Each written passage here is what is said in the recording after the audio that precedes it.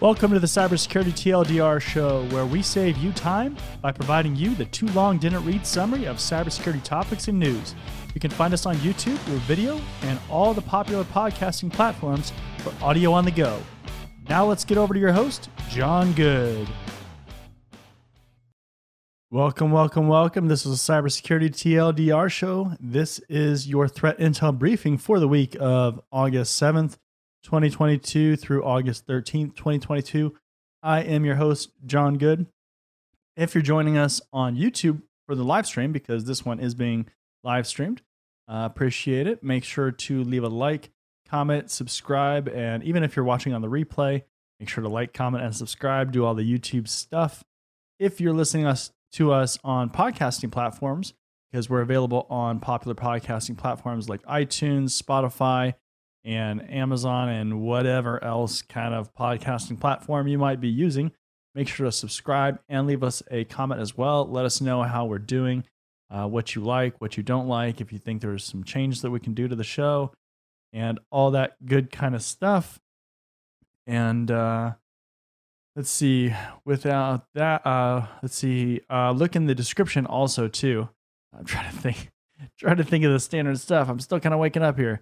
But check out the description, and there will be a link to the show notes as well, so that you can look at the articles and everything like that if you want to see a little bit more about what's going on. And that's on YouTube and podcasting platforms as well. So happy Saturday also too, because that's when we're actually live streaming this. But without further ado, let's go ahead and jump into the articles. So the first article was security experts urge fix speedy confirmation as the first U.S. cyber ambassador. So a bipartisan group of 106 national security experts, former government officials, and industry leaders sent from the Senate Foreign Relations Committee a letter Tuesday endorsing Nate Fick to serve as the State Department's first ambassador at large for cyberspace and digital policy, according to a copy of a letter obtained by Cyberscoop. The new ambassador will need the ability to build a diverse set of economic, military, and political conditions to advance our national interests and help protect our nation in the cyber domain. And said the letter, which was sent a day ahead of Fick's committee nomination hearing on Wednesday. Nate has lived these challenges personally as a warfighter, policy expert, and business executive, and he is an inspiring leader and a galvanizing communicator. So when I see this, right, we are starting to see the cyberspace really evolve still, right, in a lot of ways. And this specifically, obviously, is dealing with government and being a cyber ambassador. But to me, this is kind of that step towards getting a lot of countries on board as far as protecting the cyberspace, trying to get some kind of unified presence or unified stance on cyber issues. And we see this with other kinds of, areas too, right? We have State Department, representatives and leaders and people in the embassies at all these countries. And you really are trying to build these kind of foreign relations, right? And that's because cyberspace really is kind of the wild, wild west, right? There's not, there are more requirements and restrictions and things like that exist right now than there did before. But in a lot of ways, it's still kind of, free for all.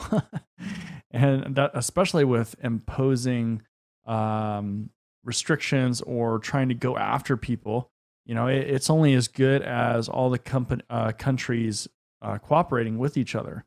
And so this kind of reminds me too of like how like the UN, right, or the NATO, right? Just how all those countries work together for a common goal, typically, right?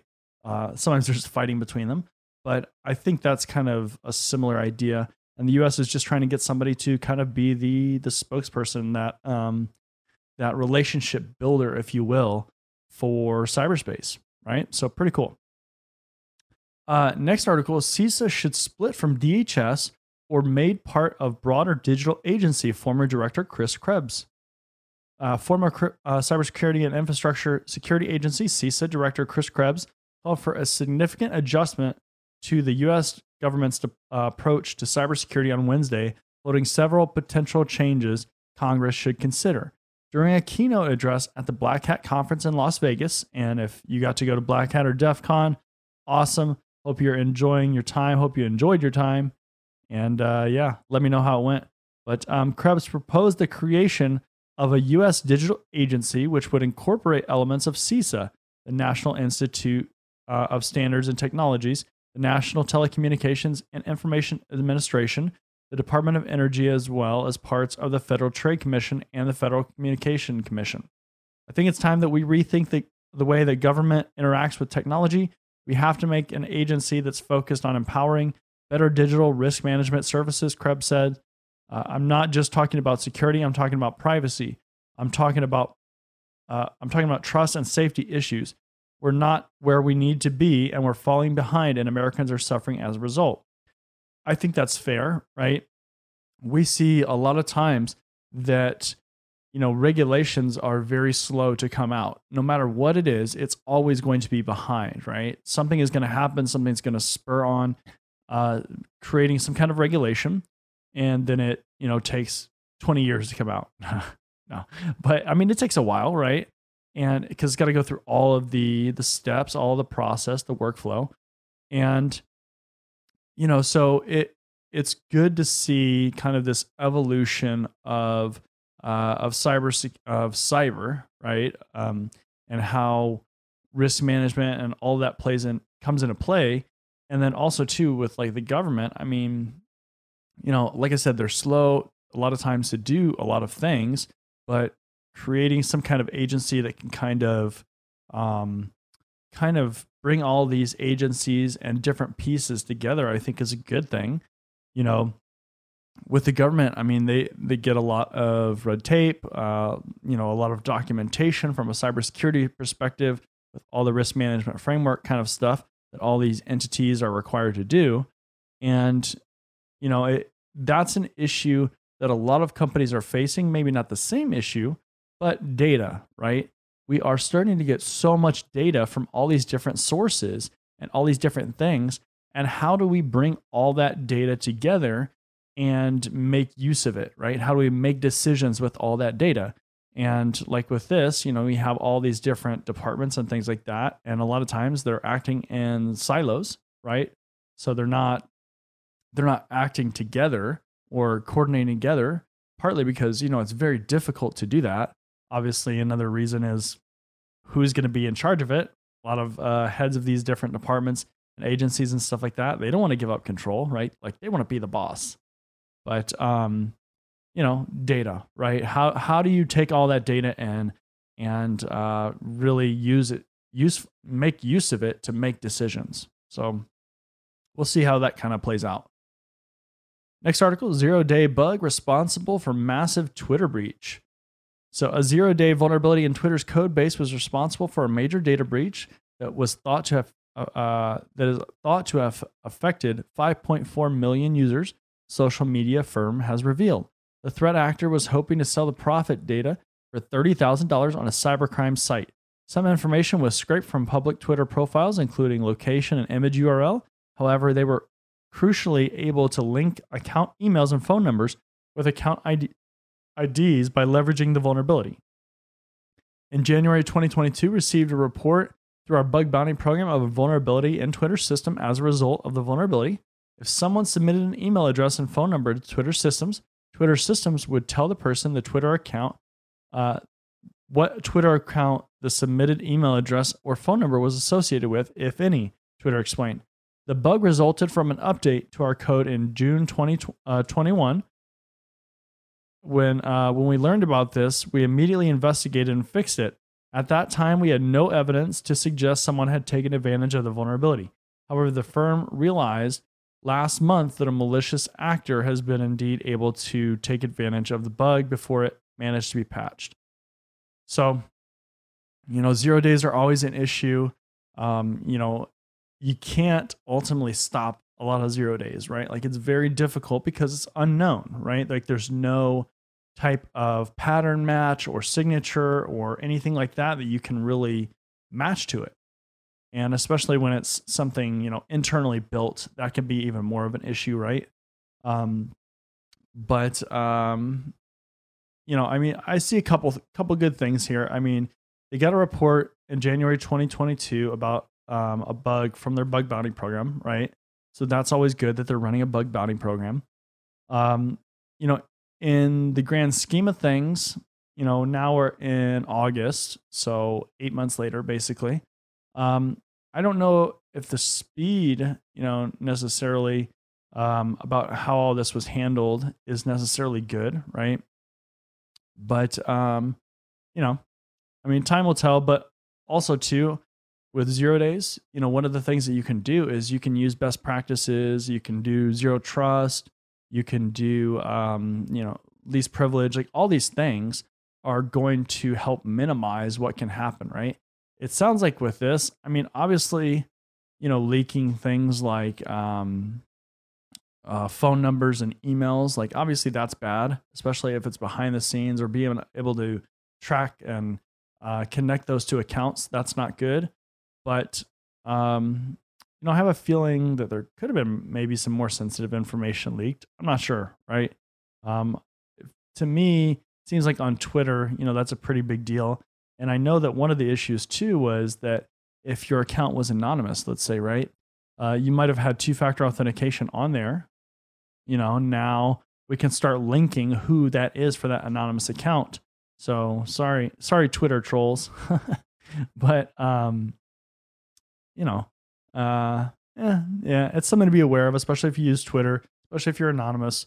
But like anonymous on your account or trying to be anonymous on there, like with a pseudonym. But maybe not in the grand scheme of things, maybe not the worst thing that could have ever happened.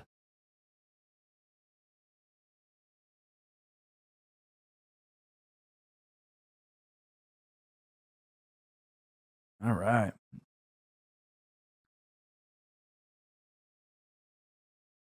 So this one's an interesting article. Microsoft tightens Edge security for less visited websites.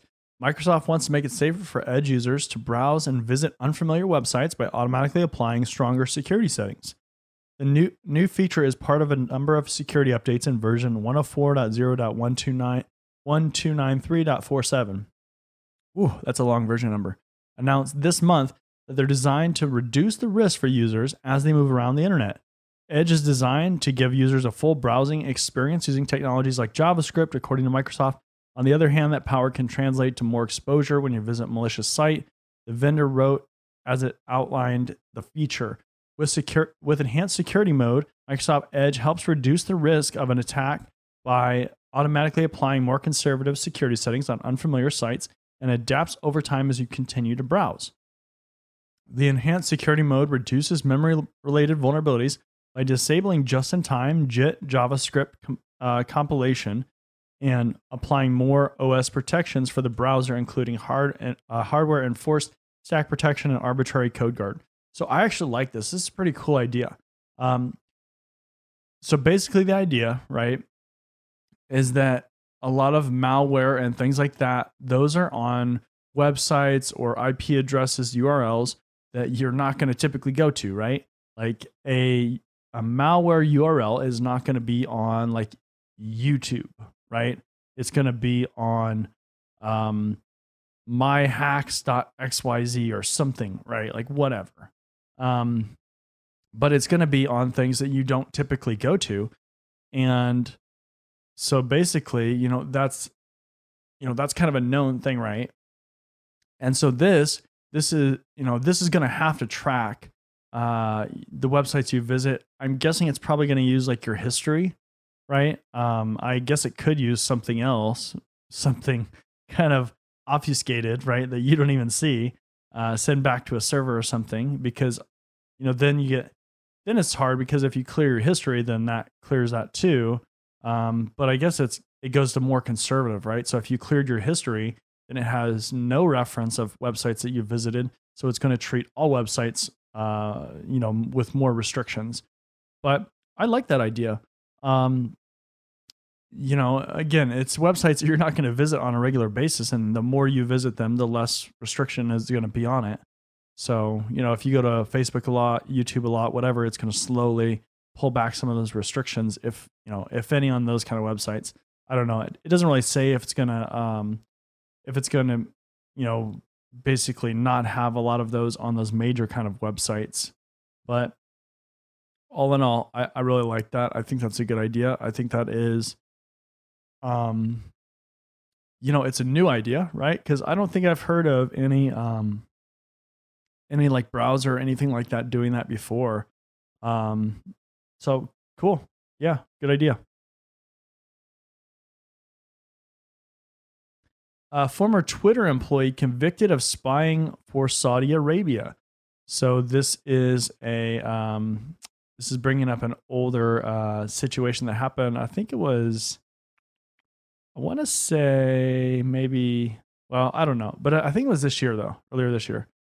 A former Twitter Inc. employee was convicted of spying for Saudi Arabia by turning over personal information of platform users who'd used anonymous handles to criticize the kingdom and its royal family.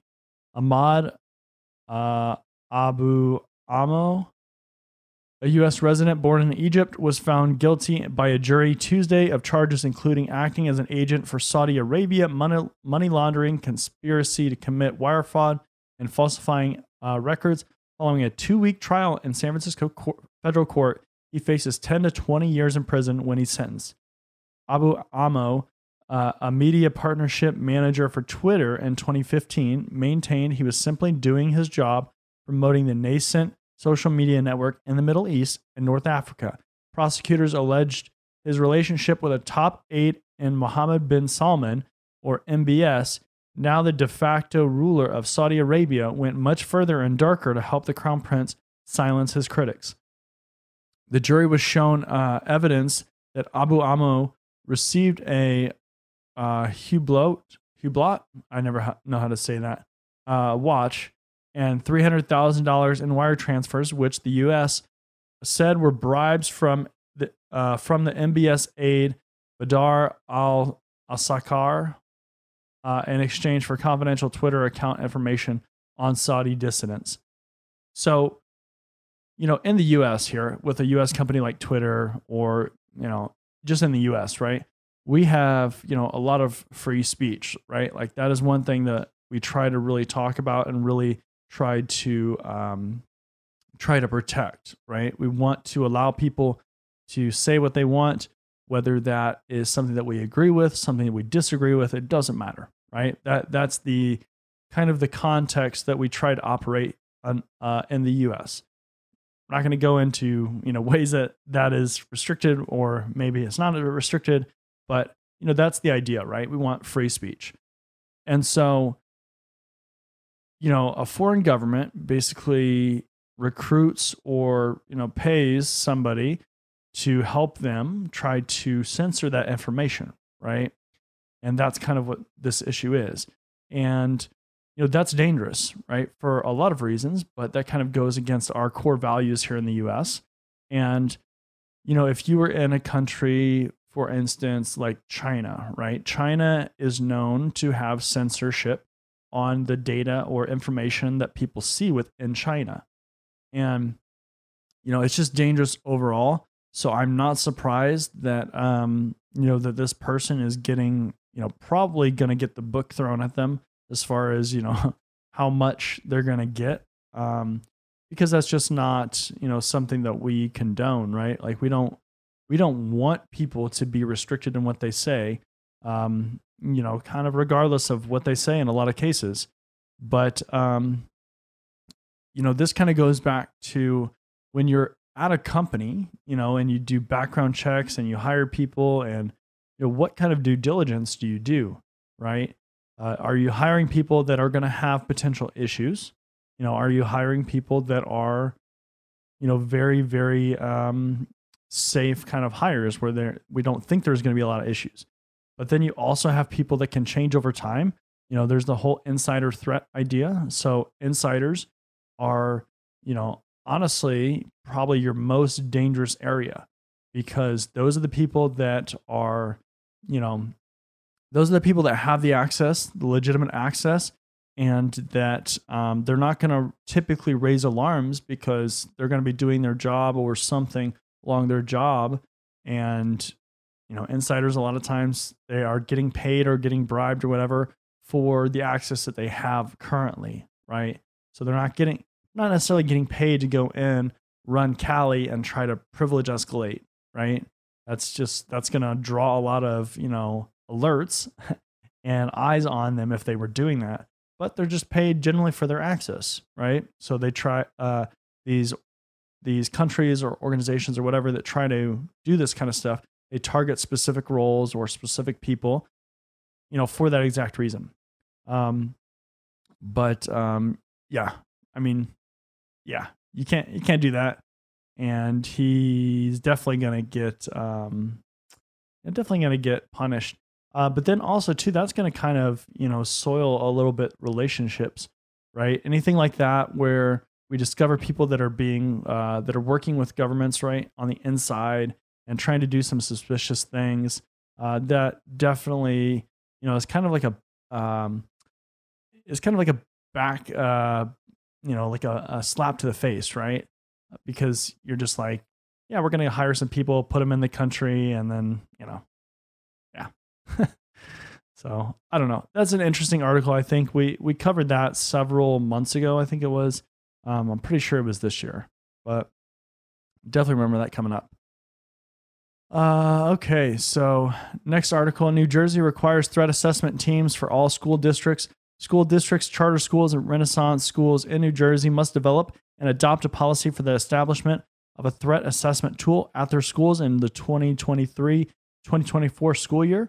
According to recently signed law, the threat assessment teams will provide school teachers, administrators, and other staff with assistance in identifying students of concern, assessing those students' risk of engaging in violence or other harmful activities, and delivering intervention strategies to manage the risk of harm for students who pose a potential safety risk to prevent targeted violence in the school, and ensuring a safe and secure school environment that enhances the learning experience for all members of the school community. The threat assessment team, which is to be established by a board of education or board of trustees in each district, shall maintain multidisciplinary in membership, including a school psychologist, a school counselor, a school social worker, or other school employee with expertise in student counseling, a teaching staff member, a school principal or other senior school administrator, a safe school's resource officer, or other school employee who serves as a school liaison to law enforcement, and the designated school safety specialist. So, I mean, this is another pretty awesome idea. What are the issues with schools, here in the U.S., especially because it's in the news so much, is that we have students, we have young people that, a couple camps, right? We have people that will go start bullying a lot online and just, be very abusive or aggressive towards other students. Obviously that's an issue. We also have students that, have more significant and severe issues that end up doing this stuff, and they kind of taking it even a step further. And we get these things like school shootings and things like that. And, so obviously really, really bad outcomes for a lot of this stuff. And to me, this is kind of that thing where, this is going to try to stop it early, right? Nobody wants it to get to that level, go to that point or anything like that. We want to stop it early and identify these kind of situations where maybe we can stop this, give that person a little bit of counseling or something along those lines, and then they will turn out better, right? These kind of issues won't happen. And so this is awesome. I mean, this is kind of like insider threat, right? Like in organizations where we are looking for elevated risk. We're looking for people that have the potential to go ahead and do something that is obviously not a positive thing, right? So if they're going to steal data, if they're going to come in and start destroying the data center or something like that, it's the same kind of idea. And the whole multidisciplinary team, right? So you want people from all different areas So like in an organization, you would want people from legal, you would want, cybersecurity people, probably IT people, HR people, kind of all these different areas of the organization, because we want to track some of this behavior when it starts to, raise flags, right? More or less. So like if somebody is constantly trying to access sensitive areas of the network, obviously that's a big deal, right? Because that's going to be somebody maybe poking and prodding on the controls that are in place, and that person is looking for a way in, and then eventually, they're gonna try to do something bad, right? So same kind of idea with this. This is just specifically about school districts and schools, but this is risk management kind of 101, right? Like you should have a team that is focused on tracking a lot of this stuff and all the insider threats, right?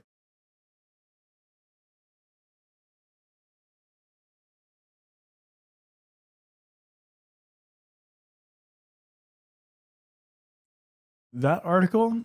Um, had a question in the chat that where are the articles? So there will be a link that I will have in the description that will have all the articles that we're talking about. I'll have to go back and update it currently with the live stream. But if you're watching it on the replay, that will be in the description.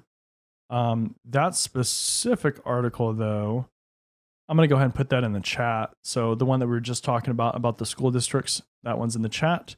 So there you go. And again, check after, and I will update it with the link to the show notes. But I put all the show notes on my website if you're curious. So johngood.com, and I put them under cybersecurity TLDR. So johngood.com/cybersecurity TLDR. But basically you'll see it right on the main screen for this week's episode and last week's and all the other episodes, right? So let's see here. So tech cyber companies launched security standard to monitor hacking attempts. A group of 18 tech and cybersecurity cyber companies said Wednesday that they're building a common data standard for sharing cybersecurity information. They aim to fix a problem for corporate security chiefs who say that cyber products don't often integrate, making it hard to fully assess hacking threats.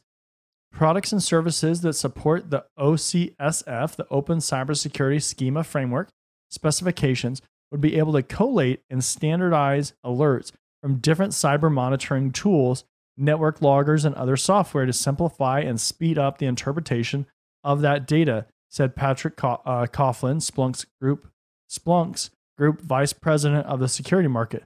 Folks expect us to figure out, they're saying, we're tired of complaining about the same challenges.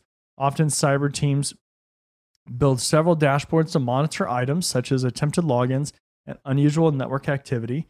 To get a full picture of the events, they frequently have to write custom code to reformat data of one dashboard or analysis tool or another, said Mike Ryland, director of the Office of the CISO at AWS. There's a lot of custom software out there in the security world, he said. So yeah, this is an ongoing problem that we've always had. It's a huge challenge, right? Because a lot of companies that make tools and develop products and things like that, so much of the time they put it or try to put it into a proprietary format. That way you have to use it in their tool. That's just the way it is, right? Like companies do that all the time. And especially in like security tools, we see that all the time because, a tool, they just want to keep they want to keep it proprietary. They want to keep their hands on the product, right? On your data. So it kind of, there's a lot of reasons why, but basically that's the idea. And so, a lot of times companies don't create integrations with other products. Sometimes they do. We saw this, honestly, a lot with a lot of like the networking standards and kind of how that whole thing has evolved over time since the internet was first created, or like Ethernet and things like that were created. We saw a lot of organizations trying to create their own kind of standard or own flavor of whatever. and, no standardization. And of course, then things don't talk, and, there's all kinds of issues. But that's obviously at the infrastructure level. This is talking about actually trying to get a lot of that data so it works well together, and there's not as much of a need for some of this custom reformatting of the code, right? I think that's an amazing idea. We'll see how it works in practice. You can tell that I'm super optimistic about it. It's from seeing so many companies that really don't necessarily want to play well together. And, obviously, the more companies that you have that are going to kind of go to kind of a standard or work towards a standard, then you start to be reliant on all of them to actually continue to do that. And again, you change leadership, you change people that are in the positions, and then opinions change, right? So it could happen. It could happen for a short while. We'll see. I think it's a good idea, and I hope that companies will agree to it and work together, because I think that's beneficial for everybody. But it's one thing that I'm not going to necessarily say yes 100% that's going to continue to happen, because we'll see, right? So Twilio hacked by phishing campaign targeting internet companies. Have you seen this? Talk about Twilio. Communication giant Twilio has confirmed hackers accused access customer data after successfully tricking employees into handing over corporate login credentials. San Francisco-based company, which allows users to build voice and SMS capabilities, such as two-factor authentication, so 2FA, into applications, said in a blog post published Monday that it became aware that someone gained unauthorized access to information related to Twilio customer accounts on August 4th. In an update posted on August 11th, Twilio confirmed that malicious actors accessed the data of 125 customers, but has yet to confirm what data was accessed. Twilio's public policy says that information is collected, including addresses, payment details, IP addresses, and in some cases, proof of identity. The attack used SMS phishing messages that perpetrated to come from Twilio's IT department, pretty standard, right? Suggesting that the employees' passwords had expired on or that their schedule had changed, and advised the target to log in to a spoofed website that the attacker controls. Twilio said the attackers sent these messages to look legitimate, including words such as Okta and SSO, referring to single sign-on, which many companies use to access secure access to their internal apps. And then Okta was hit, earlier this year, so that's relevant too.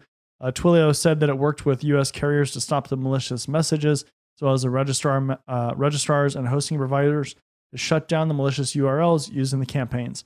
So, a couple things here, right? You have to train your employees. Number one, right? You must train your employees.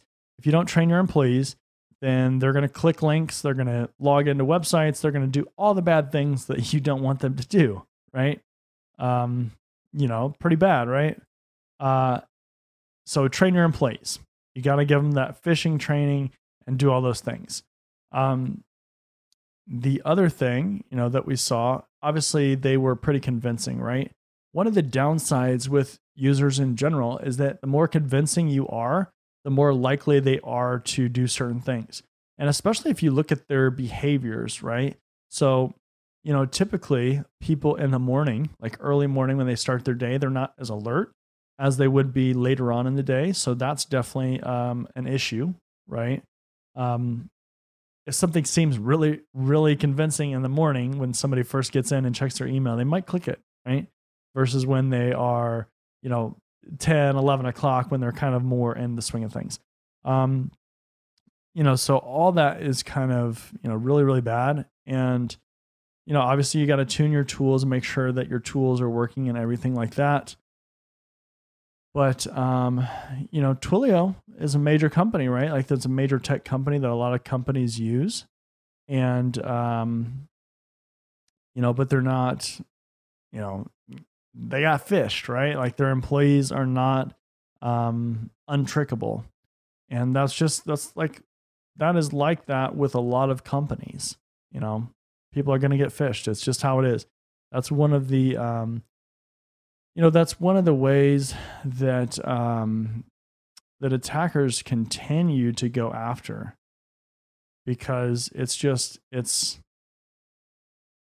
an easy target, right?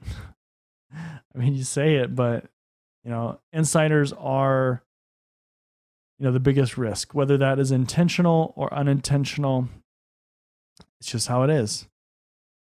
And it's going to be that way. So we got to find a way to train them, but then also take some of that responsibility off their plate. Hopefully rely on technology and things like that. But it's going to take a long time to get there, right? No tool's perfect. And a lot of emails and phishing campaigns are going to get through. So we'll see. But all right. I think I've done enough rambling for today. That was your threat intel briefing for August 7th, 2022 through August 13th, 2022 for Cybersecurity TLDR. Again, I'm your host, John Good. If you're watching on YouTube, make sure to leave a like, comment, and subscribe. If you are listening on podcasting platforms, make sure to subscribe. Leave us a review. Let us know how we're doing. And with that, we're going to go ahead and wrap it up for the day. So want to thank you for joining me, and I'll see you next time.